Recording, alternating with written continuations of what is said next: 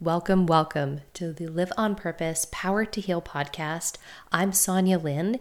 I am a breathwork and energy healing practitioner and coach.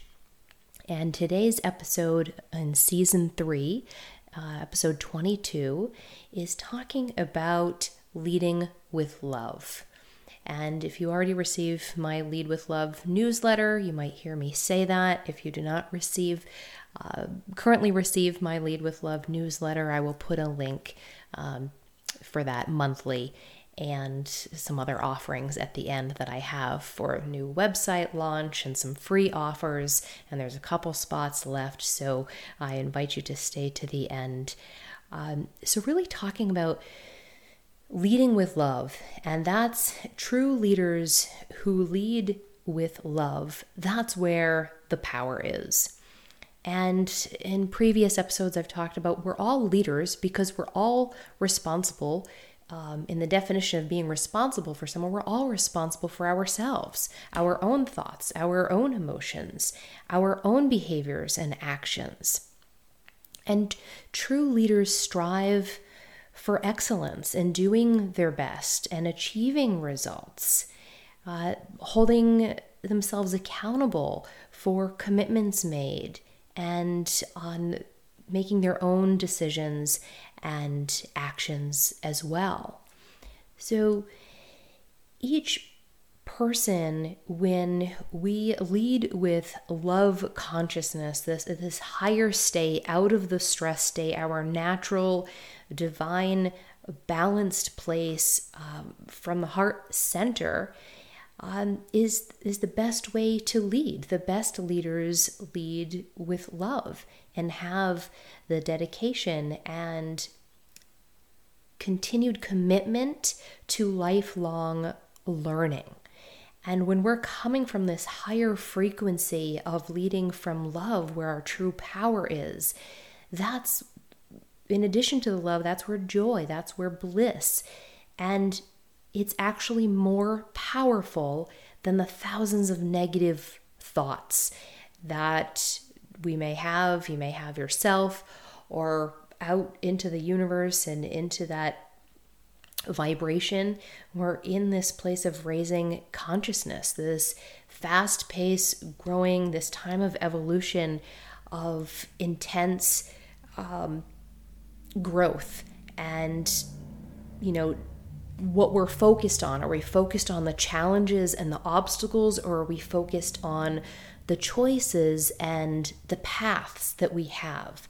And that's going to be next week's episode, talking about just seeing a bigger picture and seeing things as either a problem and a challenge or an opportunity and a solution. But that's going to be next week. So really this week of talking about leading from love. So that's an anabolic leader, right? It's coming from heart-centered. It is not just about ourself, the ego self. It's about the other person as well, us both benefiting, and it's healing. It is constructive versus the catabolic leadership, which ultimately fails. That's where the ego self is. It's looking about the intention behind there is really winning.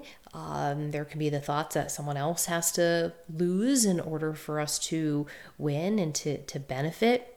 And catabolic, as I just talked about in a couple episodes back, is destructive. It breaks down, these negative emotions and memories that are stored in our body, and at a cellular level, it's destructive to our health. It is destructive to our relationships, and corporations, relationships, body, things like that. They ultimately fail and shut down. So it's up to us to be able to manage stress, to create these power hours in our life, to create these healthy ways of managing and releasing the stuck stress. We all have frustration and resentment and, painful things and experiences in life. You look at someone that has deep empathy. Well, they went through a lot of pain to get there. in that high state of consciousness. And true leaders, this limiting belief that maybe you've heard or maybe still believe that, emotions don't belong in the workplace. We are emotional beings. We can't dismiss that on top of physical beings. We're energetic, spiritual, emotional beings. And so it's important to recognize and to honor that and not just push it down, and give yourself the space to be able to release what is stuck and the negative catabolic energy, that it's not good or bad or right or wrong. They're there for a reason. It's not that we're not going to ever not have any of that catabolic, negative emotions. But we want to shift. We want to be able to shift and lead from our heart and speak from our heart and have that head and heart coherence where they're working together for yourself and for others and for the greater good. Whether it's just leading yourself or leading your family or leading employees or in your career. So we want to embrace the lows and also, allow yourself to feel, not push them away and judge these feelings or emotions as bad by any means. But know they're an opportunity to go higher. When you get knocked down and you're in that space, it's an opportunity to reach new heights and to go higher. So we just want to pay attention how long we're staying there when we feel stuck, and that we've forgotten that we have other choices, that maybe you've forgotten that you have these higher states of consciousness within you when you release those blocks and the past traumas that are there for you as messages. I've talked about pain having purpose and messages. Our body speaks, and I'll get into that in another episode, maybe in a couple weeks, about talking about our body talking to us. And the body talks. The question is, are we listening? But going back to leading with love and shifting up through the heart space, it takes forgiveness. Forgiveness is a state of consciousness. And I think it was last week talking about how forgiveness is essential to be able to get out of that blame, to shift, taking responsibility for your thoughts and healing and transformation, to be able to forgive maybe yourself or others, and to be able to access and lead with love rather than fear. And like I talked about, focusing on, okay, if there's obstacles and there's challenges and there's pain points in front of you, is that where the focus is? Or is it on, okay, the opportunity? What is this pain here to teach me? What other choices do I have that I've forgotten about? What am I looking at the path? Am I focused on the past or focused on the forward of what is one action step you can do for yourself that is leading yourself with love and, nurturing self-care, self-love, whatever you need to keep yourself full to be able to lead from there. And it takes keeping our cup full, right? That self-love of not being in burnout. Us caretakers that love to just do for other people, which feels so great. But it's also about loving ourselves and leading ourselves so we have more to give for ourselves and others. Because yes, we're here to be in service, and all healing and the key to relationships, it's spiritual. It's letting go of the old way of leading that maybe some of you have been taught, these old beliefs that in order to win or benefit, someone else has to lose, and really leading from the heart, where ultimately it's about someone else, right? We're in service, but it doesn't mean that we don't take care of ourselves first. And pour the love and compassion that we may have for other people into ourselves. Because without that, then the frustration comes up, the stress response, our sympathetic nervous system is activated, and we're coming from that place of fear or that ego or that critical mind or that judgment that gets in the way of the faith and the trust and the love that is your natural state.